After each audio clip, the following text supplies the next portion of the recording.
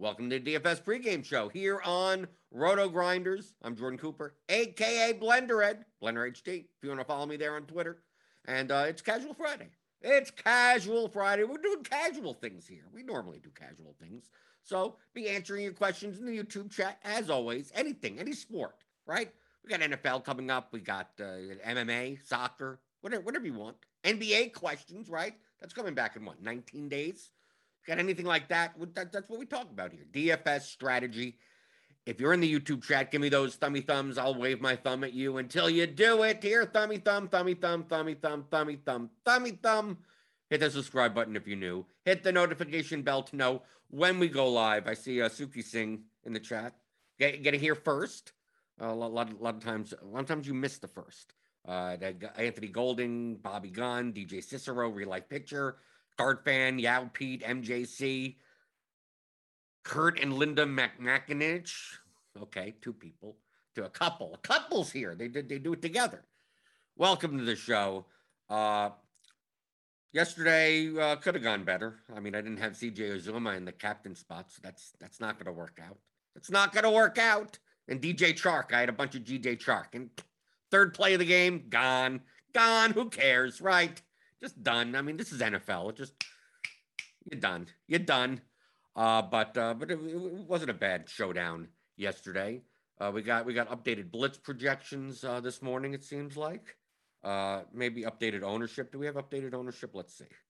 Let's take a look.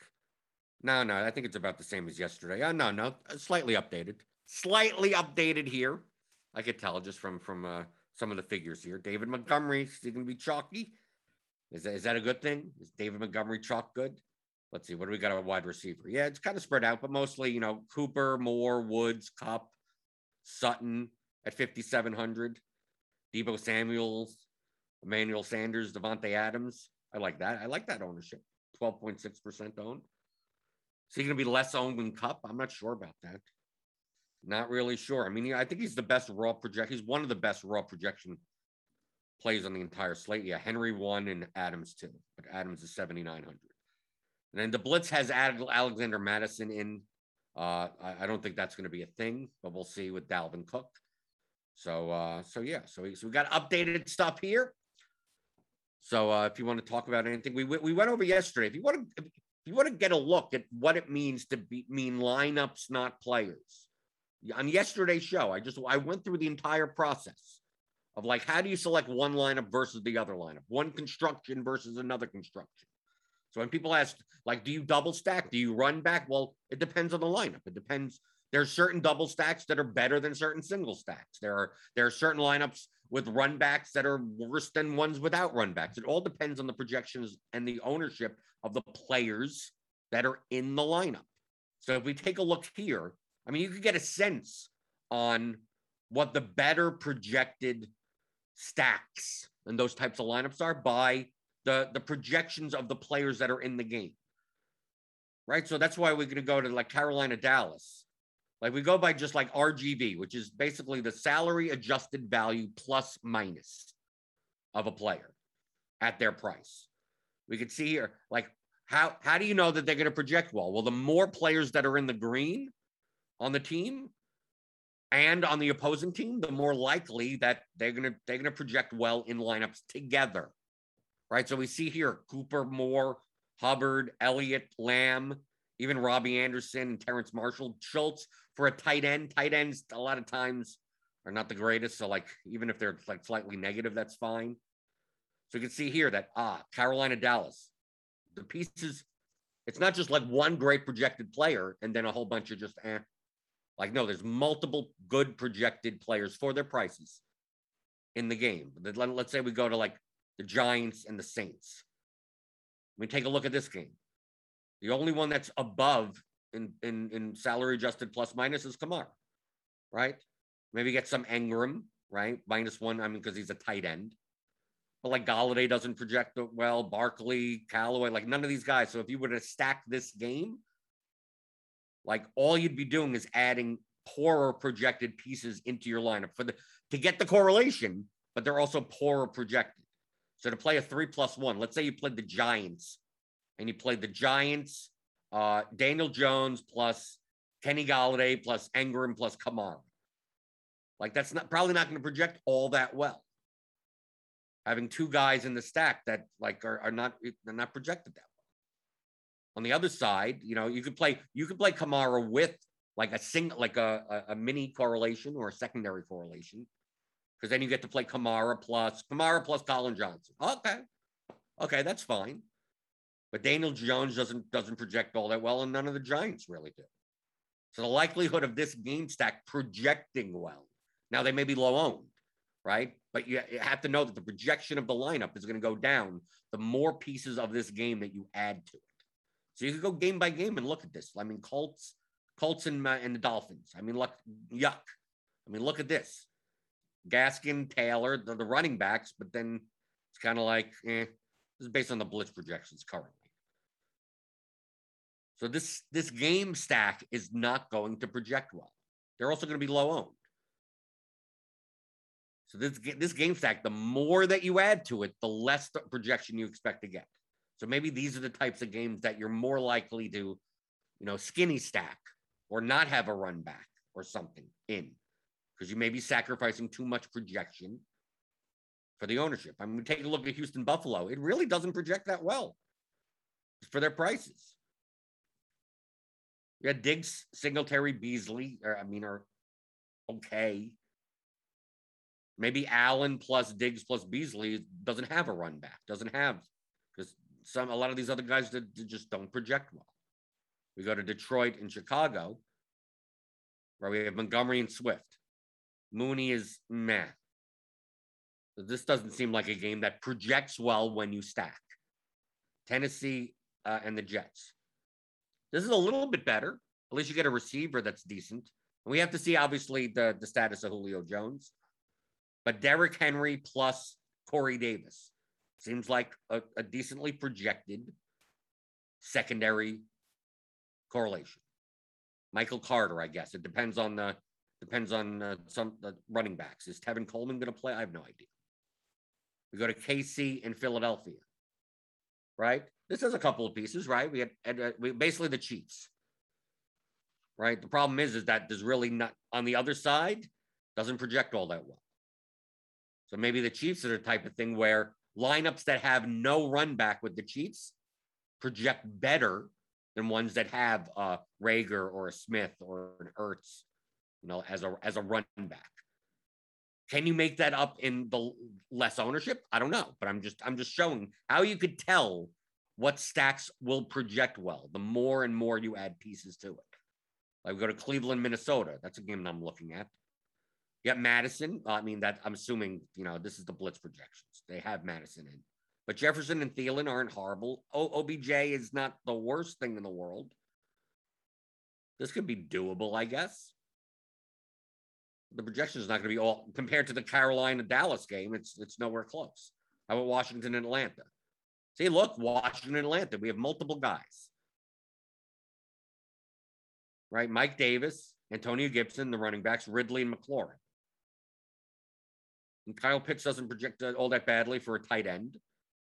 So this could be a sneaky target from a projection standpoint, especially since the ownership is fairly low. I mean, McLaurin's 5.4%, Ridley's under 10%. So this may project well and be low owned. So we'll put that aside for a second, right? We're gonna go get game by game. I'll show you game by game. Seattle, San Francisco. Now this one looks pretty good also. We get some green numbers here. You got Sermon, depending on the status of Eli Mitchell, I guess. Is he out? I don't even see him in here. Ayuk, Samuel, Metcalf, Carson, Kittle, Lockett is okay. This could be doable, right? From a projection standpoint. Okay, then we go to Arizona. Okay, this isn't that bad either. It's mostly on the Rams side. Henderson, if he plays. Kupp, Woods, Edmonds.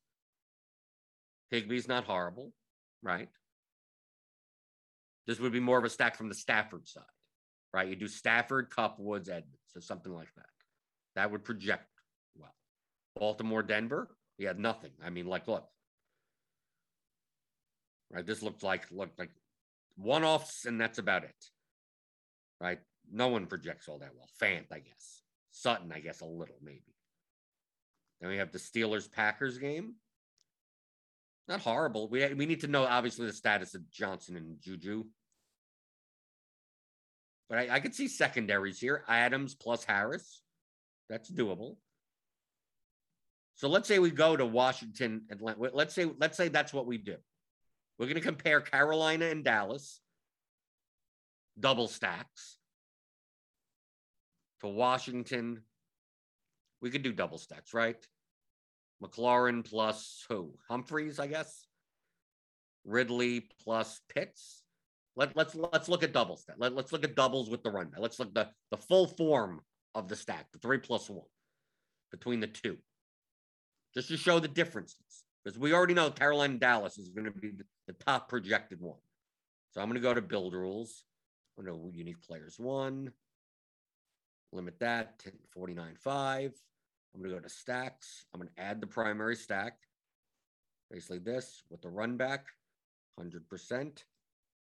Right? And what I'm going to do, so I can get a swath of each of them. Let's say let's run 60 lineups. Or let's run 40 lineups. We don't have to run that many lineups. It'll take too much time. Okay, so 40 lineups. I'm going to the player pool. Maybe we should run a little bit more because I'm going to do multiple quarterbacks. So I'm going to do 25% on Prescott. I'm going to do 25% on Darnold. I'm going to do 25% on Ryan and Heineke, I guess. Heineke. This is using the blitz projections. Okay, so a quarter each.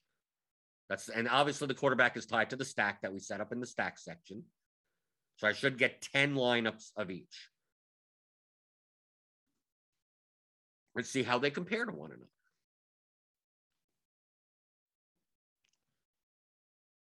But this Atlanta, Washington they should project decent, pretty well. Probably not as it's not going to be as good as Carolina Dallas, but it'll probably beat out most of the other games. Just looking at the projections of the players.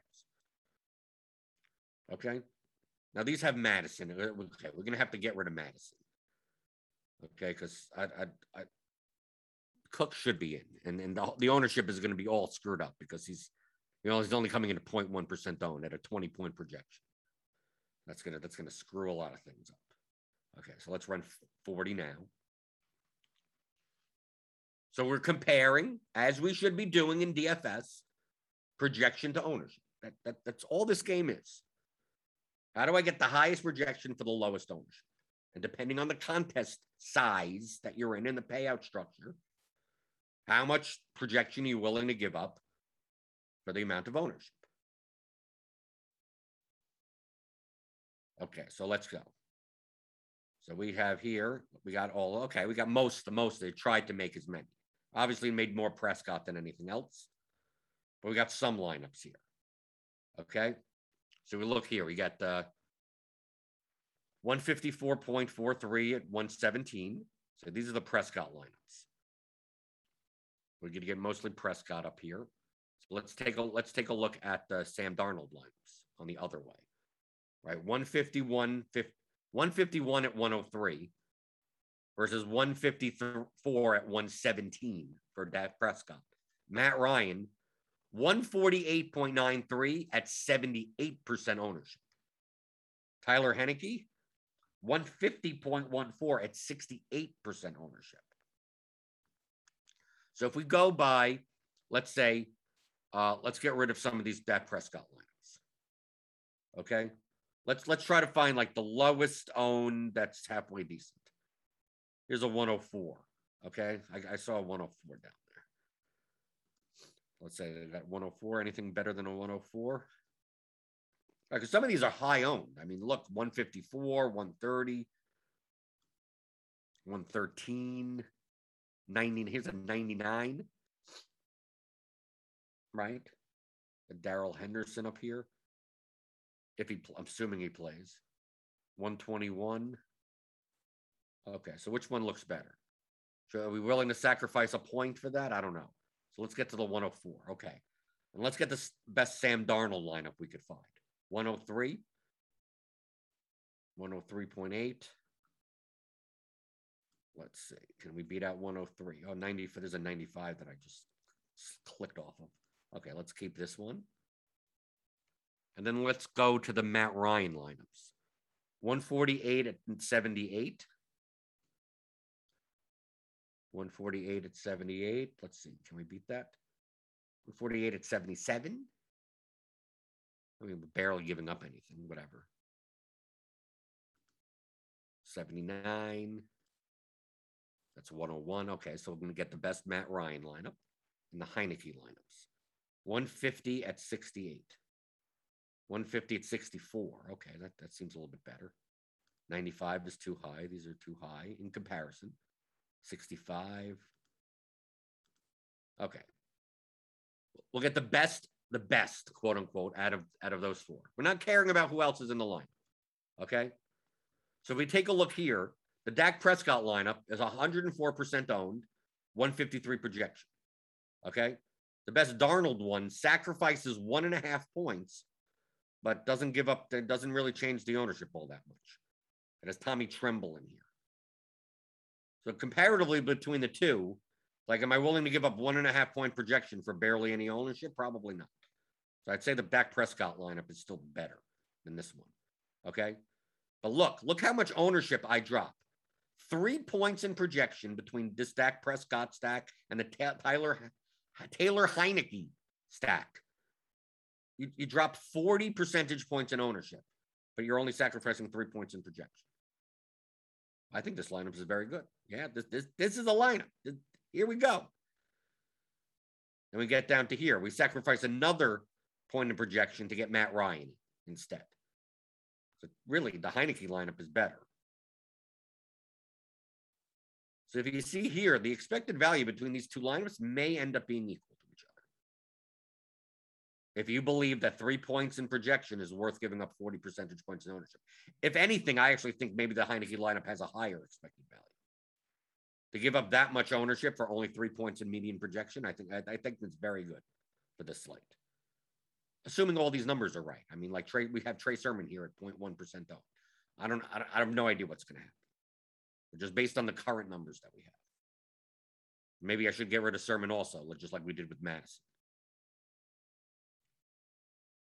But this is what you should be comparing it to. So these are the double stacks. So if someone comes to you and says, I'm going to play a Taylor Heineke Washington stack with Mike Davis run back, and you go, what are you, an idiot? It's like, well, the numbers say, look at the numbers and the ownership. Why wouldn't I? The ownership of this lineup was 104% also. Obviously, you play the higher project. The only reason that these lineups, these Washington-Atlanta lineups are coming up somewhat respectable compared to the Cowboys-Panthers one is because they project, based on the blitz at least, these players project fairly well for their prices in one game together.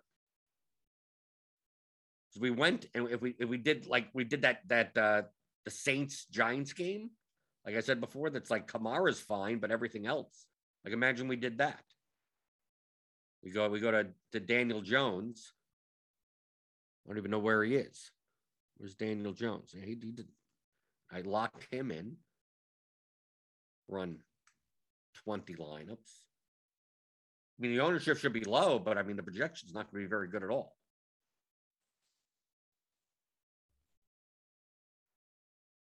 Right? Total 146, 89% owned. 146. Like, look, I had a 6. Look in the last build. Look at that Taylor Heineke line. 150 at 64.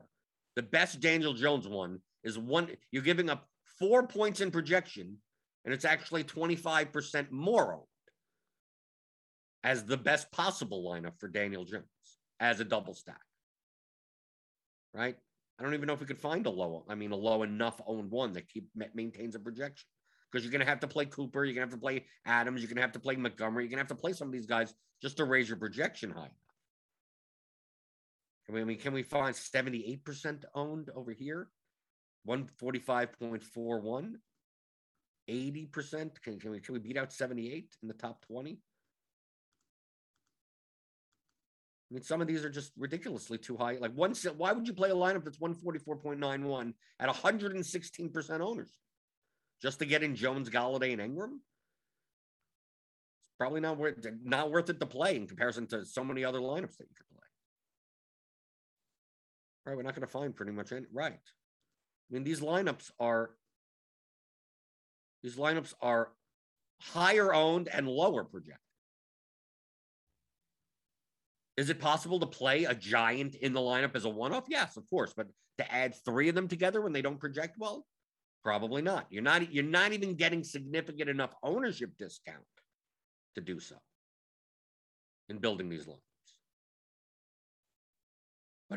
But I could tell. I mean, I didn't have to build the Daniel Jones lineups to know this. I looked at the projections game by game, right, and go, how many good projected players are in this game? Well, not Kamara and nothing. So most likely these types of game stacks are not going to project well, unless they're 1%. Unless everyone is 1% owners, even then, who knows? That's why you build them and you see. Going through the YouTube chat.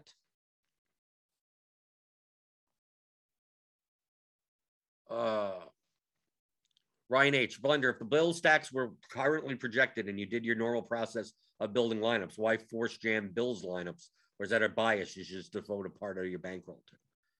Well, you could still build Bills lineups that project well.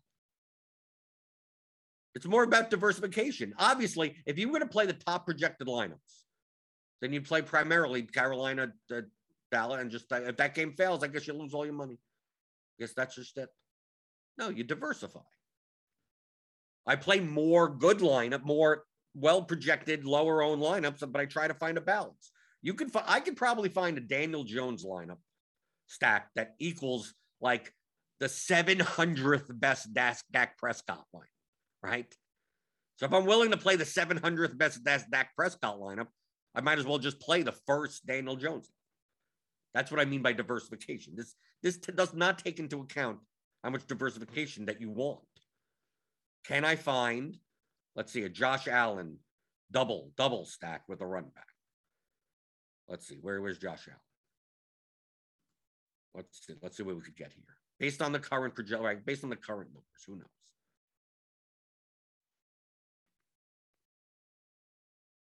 Let's see.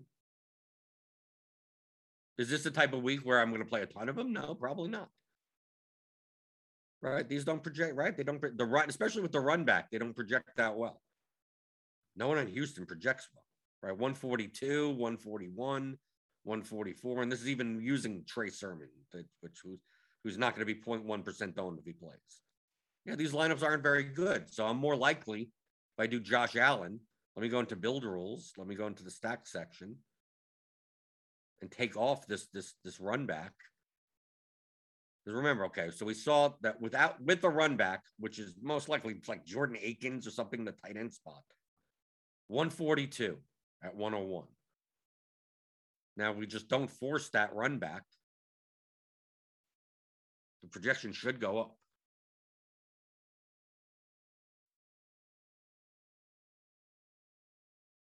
Let's see. Yeah, here we go. 146.49 at 107. So this is much better. They're not the greatest of lineups. I'm Dawson Knox in here. They're not great, but I mean, I'll probably still be playing lineups in this range. If we knock out some of the, let's see, what do we have to beat? 107, 96. Here's a 96 one. Okay. 96, 94.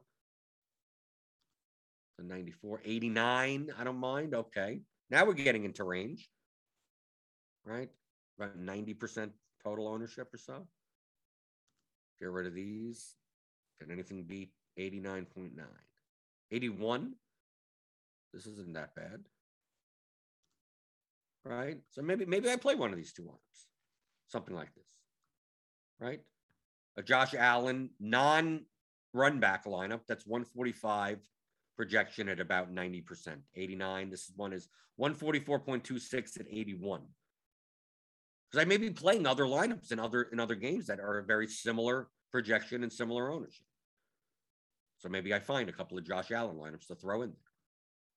Instead of continuing to build Carolina, Dallas lineups. with different one-offs in them. So yeah, I'm assuming that there'll be some Josh Allen lineups that get into range into my builds, but not as many as I had last week, right?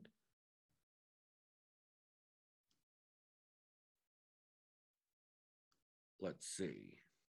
MJC, Jordan, what's your typical correlation strategy in NBA? Seems many winning lineups have players from the same team and game. Maybe a front court player with the back court. Those types of correlations are barely exist. The top correlation is that two sides of a game that goes over its total and is close until the end. Because that essentially means the starters play maximum minutes and the game total goes over, so it's over expectation. Other than that, there's not much correlation. Oh, a front court play, a center with a point guard. Don't even worry about it. You're going to get simplify everything. Okay, just like we do in NFL. Do you play this type of guy and that type of? You're overthinking completely. Or same thing in baseball. Well, can you play 2, 3, 5? Can you skip a gap in your stack? Yeah, just play 5 guys from the same team. Don't worry about it. All the plate appearance expectation is already in the projection. They're all correlated to each other, right? It's more important to get 5 guys from the same team onto a lineup than care about where they are in the order. So just don't worry about it. It's not important enough, right? So that's the same type of thing in NBA. So don't even think about it. Play the best projected players and play 2 sides of a game, right? If you're gonna play, if the Clippers are playing the Bucks, if you're gonna play Paul George, play Giannis on the other side, right? If you're gonna fit 2 studs in. If you're going to play Paul George on one side and then Harden in some other game, it would make more sense to just play. If Giannis and Harden project similarly, play the guy that's across from another guy that needs the game to go over and be close. That's about it.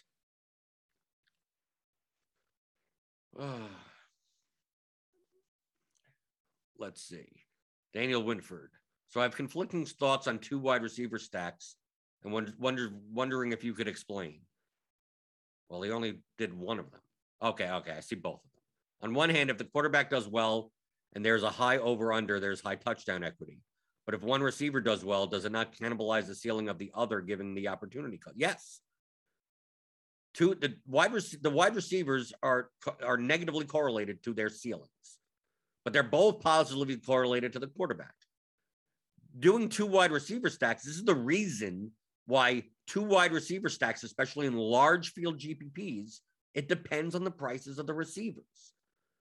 Lockett plus Metcalf in a Wilson Lockett Metcalf lineup, I never make when they're both 7K receivers, or even Jefferson Thielen, because in large field I need to get all my spots right. So in small field I don't mind it. In small field, 300 person field. I don't mind if Metcalf gets 39 and Lockett gets 7. That's all I need. That's like getting 22 each from them anyway. And I don't need 1 million points to win a small field GPP. But in a large field GPP, when we had Winston with Godwin and Evans, I would never play them together. And people would. And I just think you're sacrificing too much ceiling to do so. Yes, if that team scores 59 points, yeah, then you're fine. Right? Then you're fine. But no, you're absolutely right. But it depends on the prices of the players. Josh Allen doubles aren't bad. Like Josh Allen last week, Diggs is 7K plus, but Beasley and Sanders are 5K or below. Or that's why a lot of times I pair a receiver and a tight end. Especially tight end's kind of a wasteland. It's like why not put Gerald Everett in your Russell Wilson stacks, Dawson Knox in your Josh Allen stacks. It's better than playing a one-off tight end from that range anyway. Why would I play Evan Ingram instead of Dawson Knox if I already have Josh Allen and 1 receiver in my lineup? But it all comes down to price. It has nothing to do with 2 wide receivers on the same team. Because the ceiling for a $4,500 player, I don't need 35 points from them. I'd love 35 points, but I don't need it. You give me 15 to 18, 20. That could be done while the other wide receiver has 35 points. But 2 7K receivers, 2 8K receivers, it's very unlikely that they'll both get 35 plus points.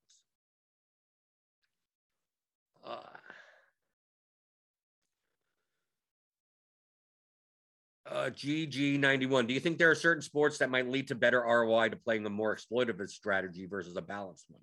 You always have a better ROI with an exploitative strategy, right? Exploitative will always have a higher ROI. The only difference is that you need to know where to exploit. That's the only difference. If you're wrong, you have a negative ROI. In NFL, it seems like you could really exploit the field. In every sport, you can. Literally every sport. That's the game. That is how I play. That is the game of what you're playing. I think it's tougher for the average person to play a balanced strategy. It's tougher.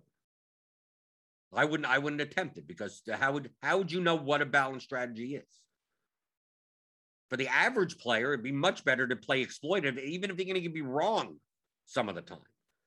Understand balanced strategies mean that you're going to play players and lineups at the level that they theoretically should be played. But how do you get to that? What's that? How do you know how often should they be played? You don't. If you don't have some type of process to figuring that out, like how would you ever play a balance? You can't play a balanced strategy, right? You can't. Exploitative, all you have to be is directionally correct more often than not. So for instance, if we're going on a player level, just on a player level, really technically it should be done on a lineup level, but on a player level, let's say player X is going to be 24% owned. Let's say he's projected for 24% ownership. And let's just say he ends up being 24% owned. What should he be owned? Like what should, from a theoretical standpoint, based on his range of outcomes and the construction of all the lineups and in this contest and everything, what should he be owned? Well, if he should be owned at 28%, then you should have him at 20. Then you should have him in 28% of your lineups, right? Like that. We take away the lineup level. This is not a perfect way to do it, but let's just say for a conceptual standpoint, he's going to be 24% owned. He should be 28% owned. Now, how do you come out? How do you know that he should be 28% owned? Like, what's your process to get to that point? If you don't have one, then how do you ever can you possibly play a balanced strategy? You can't. If you play an exploitive strategy, all you have to do is look at the 24% owned and go, should he be that low or should he be that high? I don't need to know the exact number. I can guess. I go from this projection, from what I'm going from, I'm building my lineups. This guy's going to be 24% owned. He probably should be higher. And because he should be higher, you play him at a higher frequency than 24%, right? You play him, maybe you end up playing him at 28%. You don't know that that's his theoretical balanced ownership, efficient ownership. Let's say you end up playing him at 32%. You play him in a third of your lineups because you believe that he should be higher owned than 24%. Well, now you're playing the exploitative strategy. Now you're playing him higher than the efficient ownership, which means you're now exploiting all the people that are not playing him at 28% balanced, right? Now, if you're wrong on this, then obviously your lineup. So he's 24%, but his efficient ownership is 20%, and you think that he's under-owned. Now the field is exploiting you, right? But how do you get to that efficient ownership? Unless you tell me you have some process to get to the exact efficient ownership, and then you're going to play players and lineups at that frequency. Like, how do you play? You can't play a balanced strategy. There's no where do those numbers come from? Right? Where do they come from? Unless you're going to guess on those also. And if you're going to guess on those, you might as well just play an exploitative strategy. If you're guessing, you're going to be directionally accurate. So this is all of DFS. It's not just NFL. This is all of DFS. I mean, we're talking about a macro strategy for anything. Golf, MMA, MLB, NBA, it doesn't matter.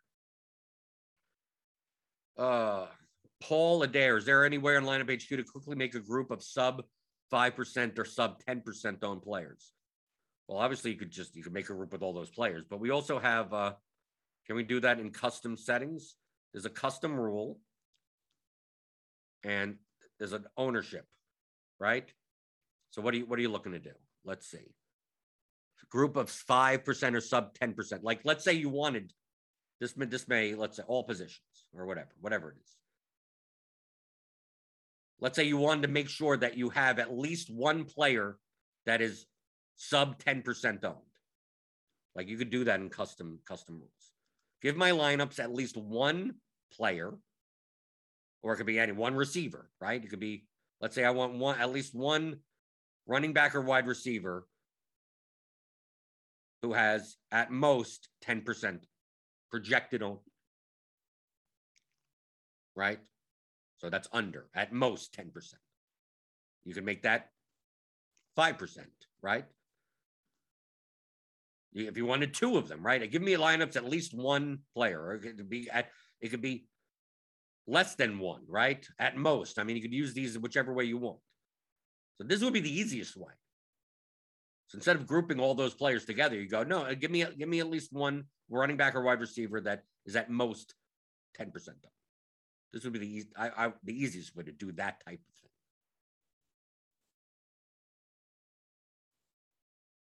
So yes, you have the ability, or you could just obviously go in and just add all the players. You could use this group function, right? Instead of going to the groups page, you could always add a player to a group with this GP thing over here, right? You click on the thing and you could add to whatever group is available. So even if you did have, all these wide receivers, I want to add all the ones that are under 5%, and you just go click, click, click, click. I mean, it'll take a decent amount of time, but it'd still be shorter than going to the groups page and just manually adding all the players.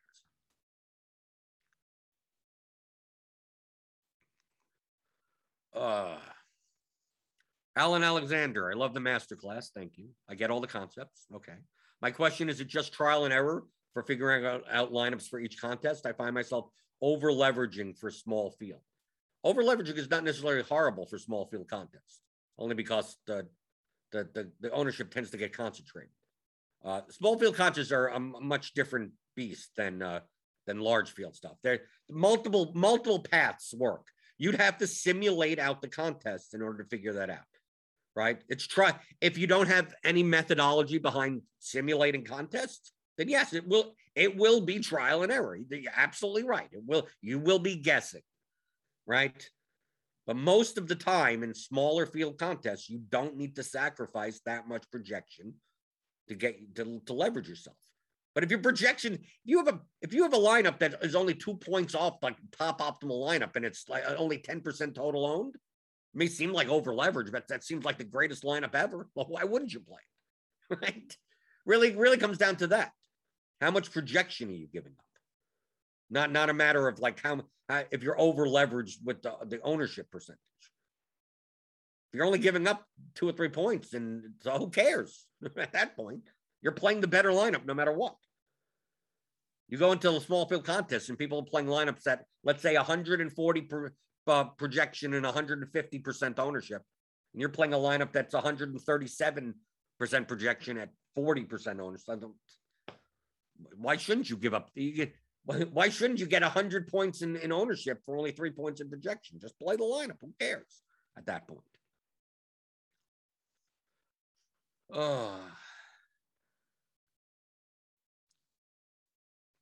Real King.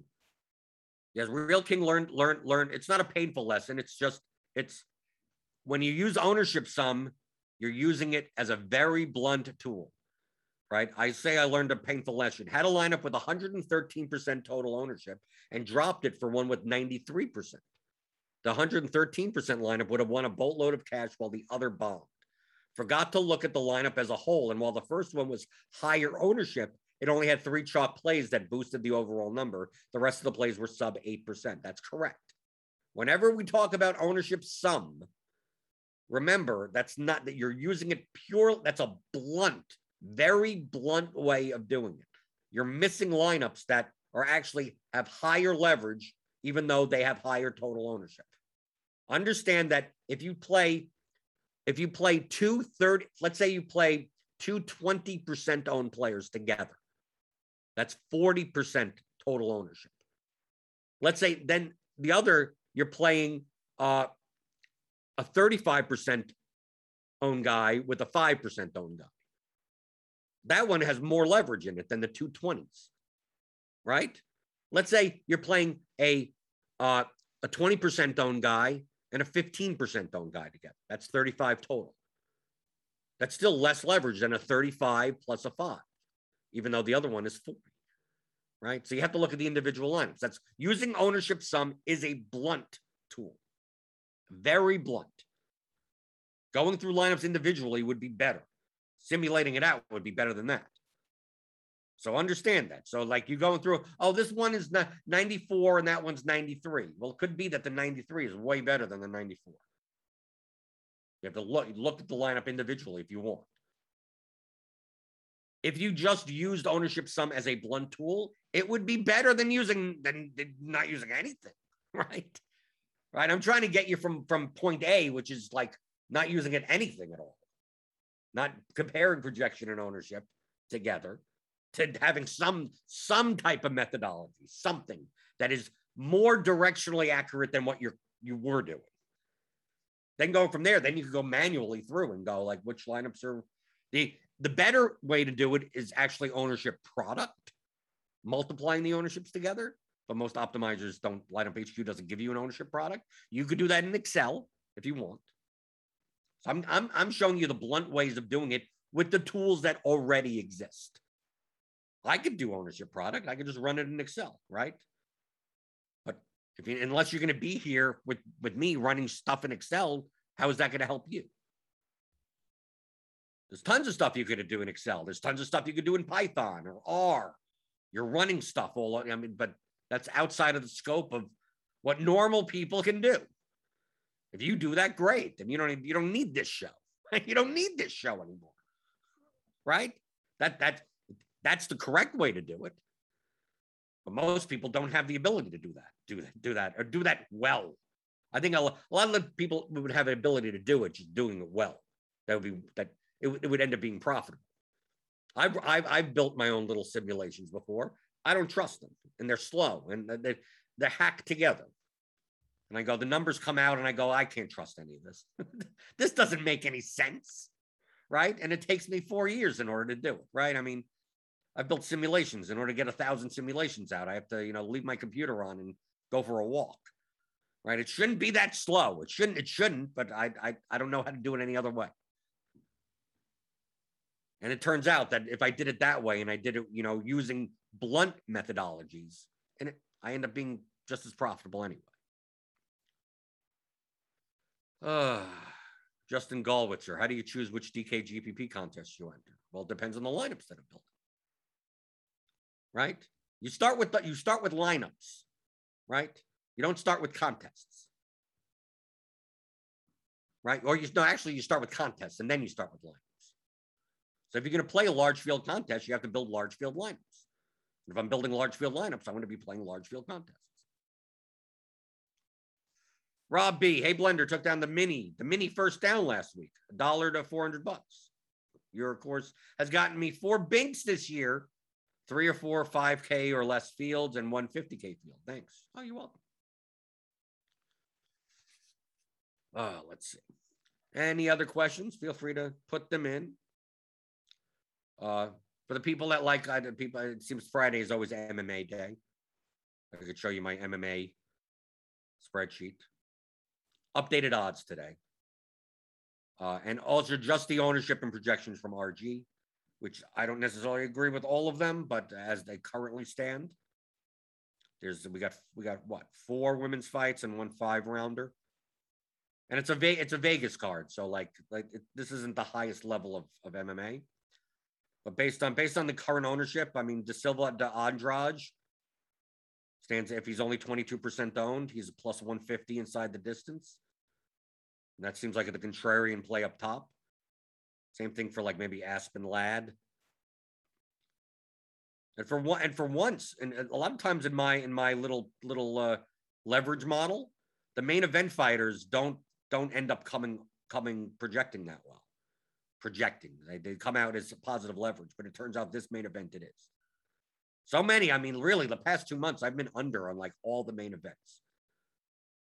The 5-round fights, but this 5-rounder, actually does. I mean, when Santos up here at 8,800 shows higher leverage than like Casey O'Neill or even Rosa, I guess, and some of these other guys, like, yeah, I'll probably have a lot of the main event. Same for Walker down here. Like, not as good as some other guys, but I mean, still 0.78 down here in this range. Ain't that bad. Really, the underdogs I'd be looking at would be Shani Young. I don't know what her ceiling is, but I mean, if she's only going to be 11% owned, 8,000, maybe you get a win. I mean, maybe all you need is a win in this card. I don't know. Then you got Kyle Dawkins is great leverage. It's only he's not going to just be 10% owned against who? Devontae Smith. So if Devontae Smith is going to be 31% and Dawkins will be 10, just give me all the Dawkins. Right? He's only because he's plus 450 inside the distance, but at 10% ownership. But I mean, if you turn this like 10%, if you turn this into 20% ownership, he'd be horrible, right? So 15% ownership, he'd be meh, right? So look how dramatic the differences are. If he's 10% owned, he's the best rated underdog. If he's 12% owned, Serkinov is better rated, right? Than him. He's right. I mean, like the difference of 2 percentage points in ownership changes it that much. If he's 14% owned, right, then you would rather play Alex Oliveira, right? You'd rather play Antonina Shevchenko at that point or something, right? So 10%. Now he moves up more. So that's how marginal some of this stuff is. If you tell me Kyle Dawkins is 17% owned, then no, he ends up being just one of the underdog plays. It's like, I guess so. 10%, it's like, oh my God, give me a lot of him. But that's the difference between, this is perfectly put, exploitative versus balanced. That's exactly what I'm doing with this spreadsheet. Using the most correlative metrics, finding out which guys are more owned than they should be. And I scale it down to 1. So in theory, anyone with a 1 rating is efficiently owned. And anyone with, I mean, it's not going to be perfect because I don't take salary into account. But that's kind of what I'm trying to do. Based on their odds to put up 100 points, how efficient should they be owned? Like, what is their efficient ownership? The ones that obviously that have higher numbers than 1, I'm looking to exploit the field by playing more.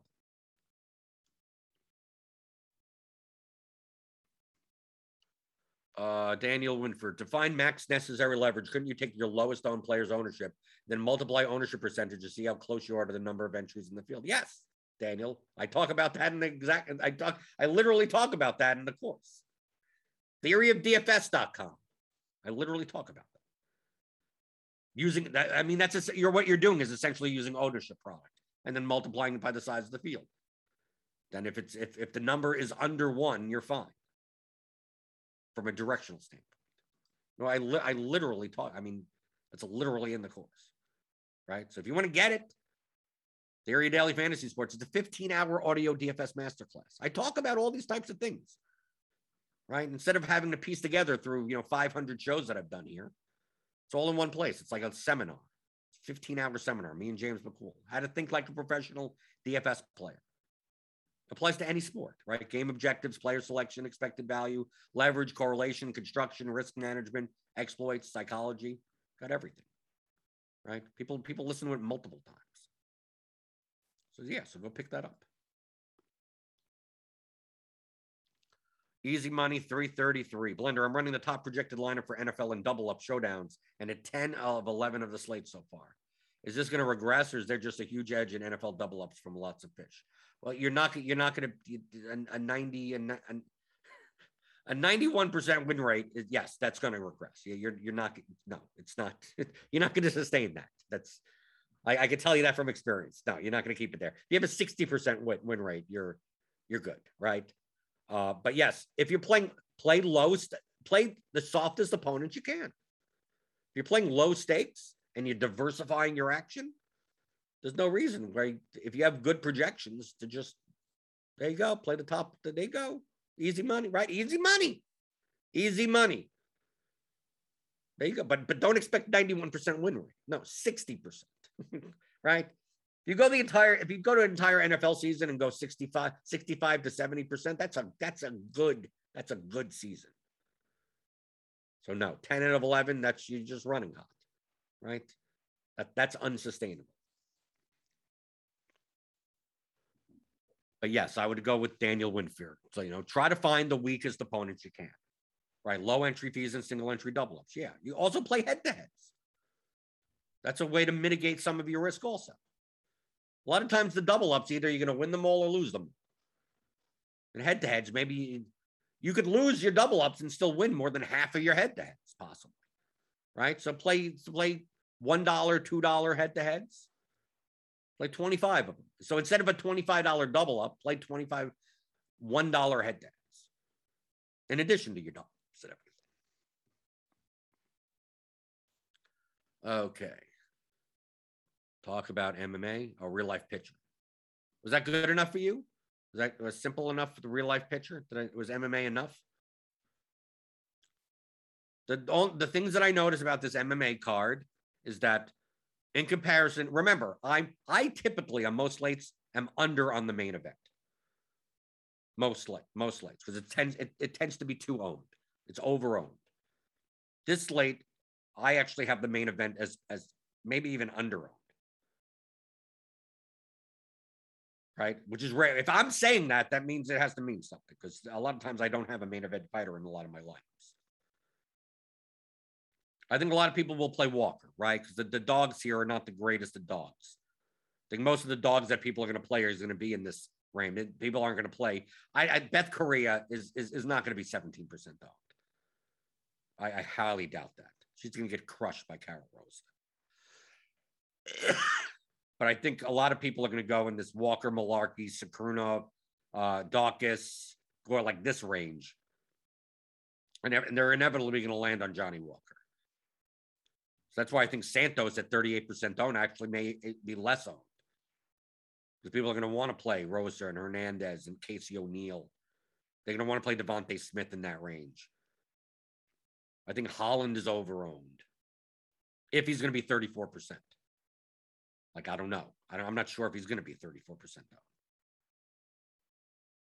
I think I think the primary construction is going to be one 9K level fighter and then people going up the middle to try to avoid playing anything from Chiasan down, to avoid playing a $7,300 to $6,800 fighter.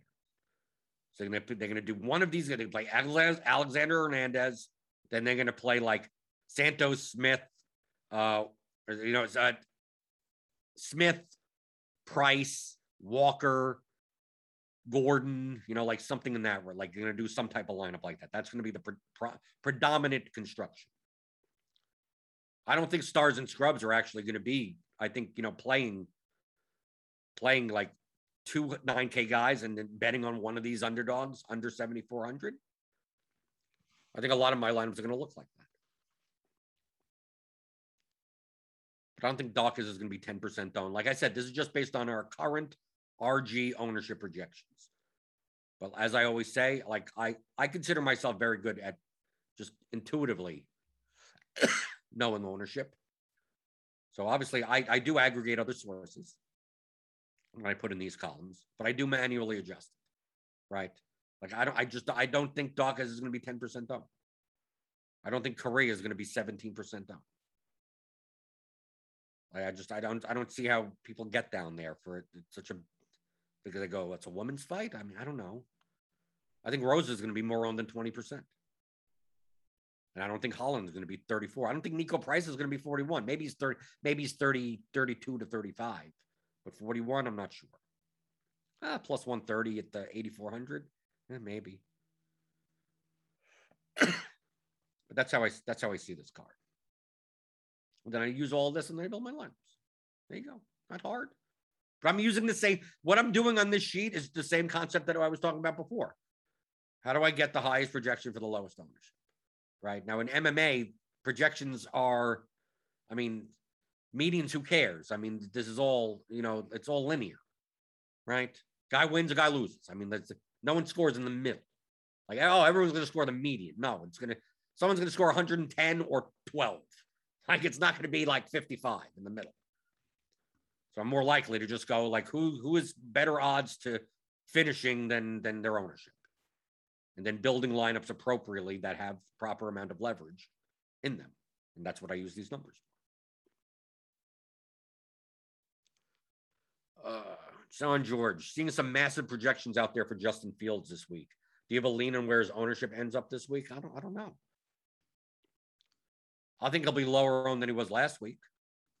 What do we have? When we have 10%? No, okay. No, we have him up there. Because he does project well for his price at 5,200. No, he'll be owned. I think he'll be more owned in cash games, maybe. I don't know. Will I be playing him in cash? Maybe. But yeah, I see the highest owned quarterbacks. You know, pretty much Prescott, Darnold, Fields, Allen. I mean, yeah, it's all here. Stafford, maybe a little bit more. Now, Fields is going to get ownership. It's just a matter of who do you pair him with, and do you think that has a ceiling? I'm not even sure if I play Bears stacks or anything in GPPs. It's a 22.25 total. There's tons of other. I like the Washington Atlanta game, Minnesota, Cleveland, Seattle, San Francisco. A lot of these other games have much higher totals. I think from a median standpoint, an average standpoint, you know, a Chicago stack looks okay. I mean, from an average perspective, from a ceiling, I doubt it. So yeah, they project well median wise. I just question the ceilings.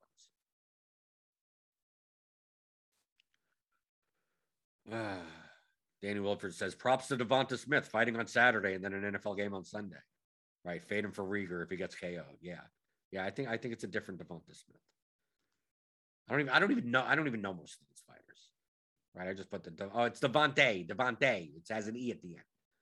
Spelled differently. So no, they're two different people. Okay. Give me those thumbs up buttons on your way out the door. I'm going to wave my thumbs at you until you give me some thummy thumbs. Hit the subscribe button if you're new here. You could always get the Theory of Daily Fantasy Sports, my 15-hour audio DFS masterclass at theoryofdfs.com. And you hit the notification bell on this channel for when we go live. I'll be back on later today.